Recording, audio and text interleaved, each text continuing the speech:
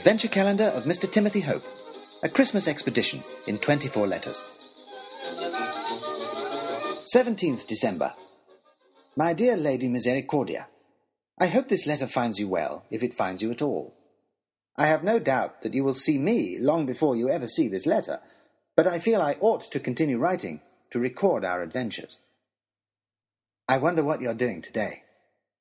I know the Christmas ball will be approaching, but I cannot believe that you would waste time with a thing like that, with your father, Baronet Oxshott, and your tutor, whatever you think of him, lost somewhere out in the Arctic Circle, on a mission of mystery and danger. Your thoughts, I know, will be with us, and that cheers me considerably. We, on the other hand, have now truly travelled beyond civilization, and beyond even wilderness. Jim, our guide, tells me that no one has ever been in this country before, and I can believe him. We have reached, finally, the unknown. On the Professor's maps, this place is just a blank white space, partly because no one has ever been here to map it, and partly, I suspect, because this is simply a blank white space. Snow covers everything. Even the trees are half invisible, only the bottom of the branches showing a dark green under their layer of snow. Above us, even the mountains show only their steepest parts in dark stone, where the snow has slid off in great avalanches. The Professor, however, becomes happier and happier the further we go. He is positively enjoying the cloak of secrecy he has drawn about this adventure. He refuses even to let me draw the simplest map to plot our journey. So keen is he that no one else should know of our whereabouts. His only regret is, apparently, that he could not bring his daughter with him. Harry asked him why he didn't bring her, and the Professor looked astonished. First principles, my boy. Think it through logically. He has a tendency to lecture. She is my daughter. Ergo, she is a woman. There, you see. Science tells us a female could not take the strain of a mission such as this. The mental strain alone would be too much for their nervous systems, let alone the physical challenge. It's simply obvious. But, Professor, protested Harry, women are no strangers to mental strain. Do you not think that sitting at home, wondering how and where her father is not placing immense mental strain on your daughter? But the Professor would hear none of it. I must say, although I lean towards the Professor's opinion, I rather admire Harry for his independence of thought, liberty of spirit, and willingness to argue for what he believes. All the more so given the Professor's actions this morning, which have made me wonder a little at what kind of errand he has led us on. We have arrived in the foothills of a great mountain range that sweeps around us in a wide, jagged curve. We must cross this mountain range, says the Professor, to reach our goal. To that end, he had Jim lead us into a narrow valley, running down from the peaks above, at the bottom of which was a small river. It was at the river bank that the Professor unveiled his great surprise, for packed away in our supplies were 2 collapsible boats. With these, the Professor declared, we could easily travel along the river over the mountains. We stood and stared at the Professor, beaming at his boats, and I felt I had to point out 1 or 2 minor flaws. Professor, I said, the river flows down from the mountains.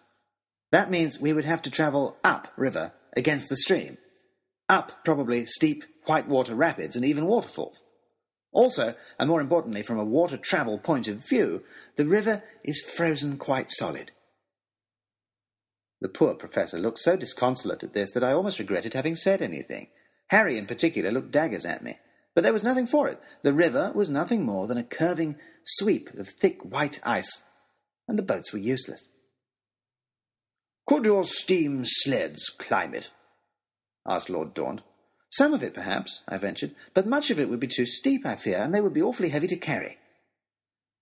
Well, this is a very fine mess you've gotten us into, Professor, growled Oxshott. It's no good just standing around and complaining, you great oaf, snapped Harry. I don't see you having any bright ideas to get us out. Oxshott stiffened at this, but before he could do anything rash, I spotted something else among the Professor's supplies. The Baronet might not have any bright ideas, but I think I might, I said. Professor, those crates labelled atmospheric conditions measuring balloons, what's in them? What was in them was, unsurprisingly, atmospheric conditions measuring balloons. Enormous silvery balloons made of some resilient rubbery material of the Professor's own devising, extremely strong but extremely light, along with canisters of a powerful lifting gas, again of the Professor's concoction.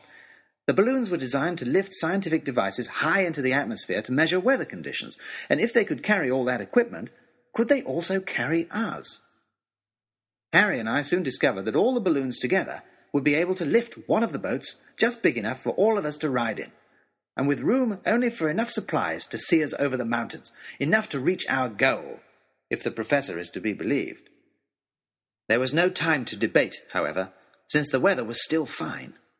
And knowing from the episode with the Sami how quickly a storm can blow up in these Arctic wastes, we knew we ought to take advantage of it while we could. And so we tethered the balloons to the boat, raising the small sail to take advantage of what wind there was, and clambered aboard. Then we loosed the ropes, and the boat began to rise slowly into the air, drifting forward on the breeze, up into the mountains. We waved goodbye to the frankly astonished Jim, who would return to civilization on one of the steam sleds. He disappeared behind into a single dark dot on the snowy wastes, and we drifted in among the mountains themselves. But I must go now. The wind is rocking the boat, and we must all look to its balance. Yours, floating over the top of the world, Timothy Hope, Esquire, Tutor. The Adventure Calendar of Mr. Timothy Hope was written by Tobias Sturt and was read by John Millington and illustrated by Amanda Gray. The theme music was On a Christmas Morning by Prince's Orchestra from dawnofsound.com.